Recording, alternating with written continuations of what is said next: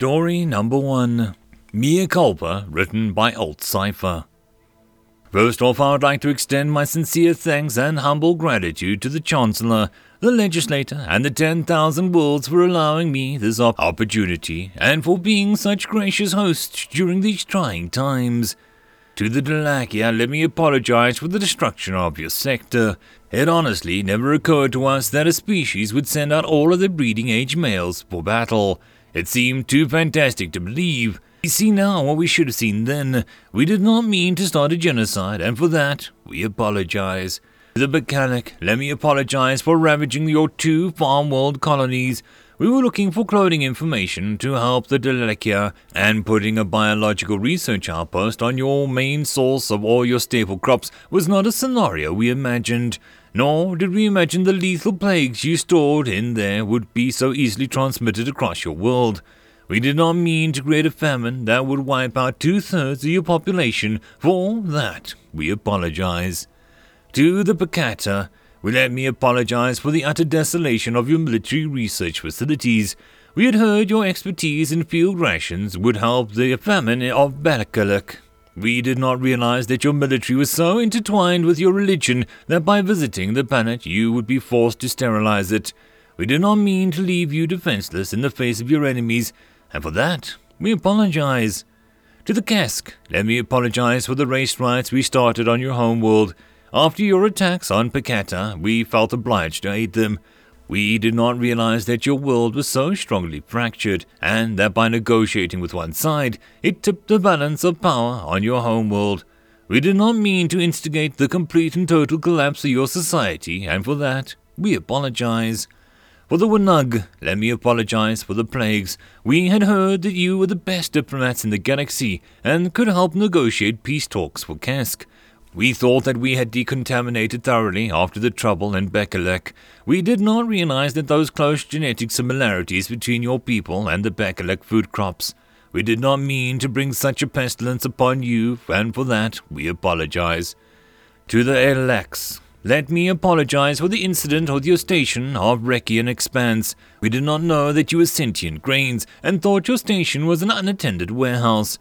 We only raided the station to help alleviate with the Bacalic and possibly give them insight into the issues with the Wanug.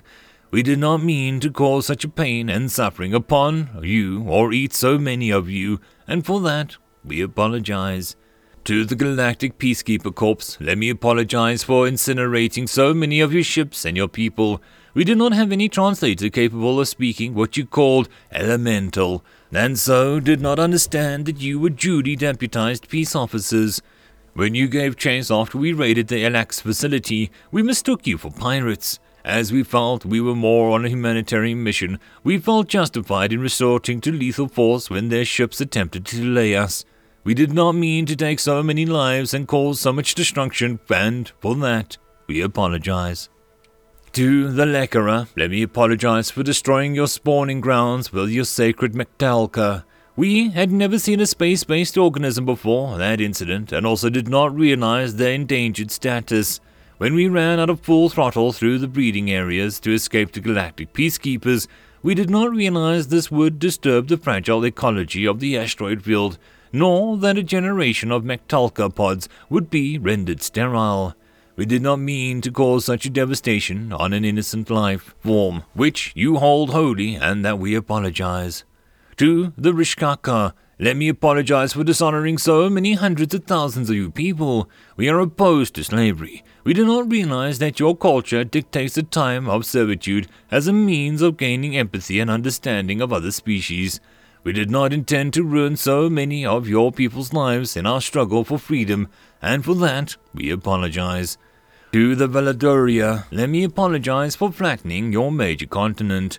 When rescuing the Rishaka above your world, an errant shot hit your surface. The relativistic cannon had been damaged in the battle, and all readings appeared to show it properly aimed at the opposing ships. The safety protocols should have inhibited the firing. We did not mean to devastate your world, your people, and your economy, and for that, we apologize.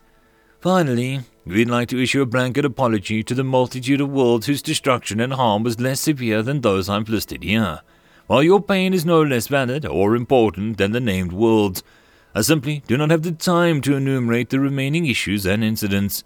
I offer our most sincere and heartfelt apologies to you all. The Earth stands ready to help rebuild and repair wherever we can be the most help. Thank you. End of story number 1. Story number 2. What the Hive Cannot Understand, written by G.W. Brooks.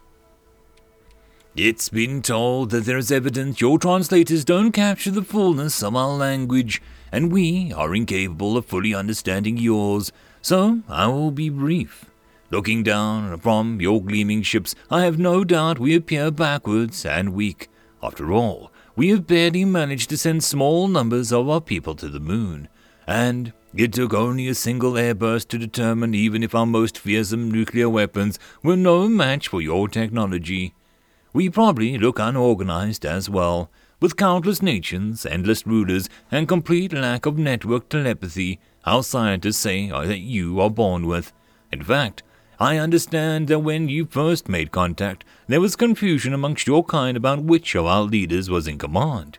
The truth is, it's somewhere between all of them and none of them. And of course, the strongest of our kind are no match for your youngest hivelings. We lack exoskeletons, and one of our senior translators said he was overheard your military people talking about actually dialing back the strength of your weapons. Hey, first, we both know these things, you and I. I state them merely so that we can agree on the broad issues before negotiating, because we are negotiating. You came here expecting surrender. I came here with an offer, because today, the very moment, in fact, you will decide the fate of your kind for all generations. You can leave us peacefully. Perhaps we are not yet ready for the stars, and that might be wise. You can trade with us, for we are great traders and explorers. We already know from our encounters that humans have a broader climate range and greater native flexibility than your kind. Surely we can work together. Or you can fight us. If you choose this, it'll be the complete and irrevocable end of your kind. As I said, we look backwards and weak, but the bellies and bloodlust honed by 1 million years, we war with each other constantly, tear down entire civilizations, and burn them to the ash over the smallest political matters. When was the last time you turned one of your mandibles against a brother? I also said that we look unorganized, and indeed we are. But look at a few battles that you fought with us. More than 10 centuries of political and ethnic strife vanished in an instant you, a Xeno, set foot on Earth. Once, years ago, we split the atom, not sure if it would blow up the whole damn planet. You think we won't take our chances with you? And finally, I said that you were stronger than us, and you are. But your voice is the thrum of a hive, 10 million nattering, buzzing Zati, all deciding what's best. You know how to kill, but you kill because your hive has given you a command, not out of your own passion. And that, Xeno, is why you fail. Your culture has no room for a rogue bastard who's willing to do anything, kill anything, for as long as it takes, just to make a point. We are weak, but we've got 1 million years of murderous, bloody, irrational point-making running through our veins. I'm told that your race respects only strength, and so I've come here to show you our resolve. We come to you as others, as partners or as enemies. You won't be able to choose which, but that choice came after you. The ones who, even now, are hearing the transmission of the Zati Prime can decide. You have honored me with this audience. I hope you will find honor in your death, and humanity's united ultimatum.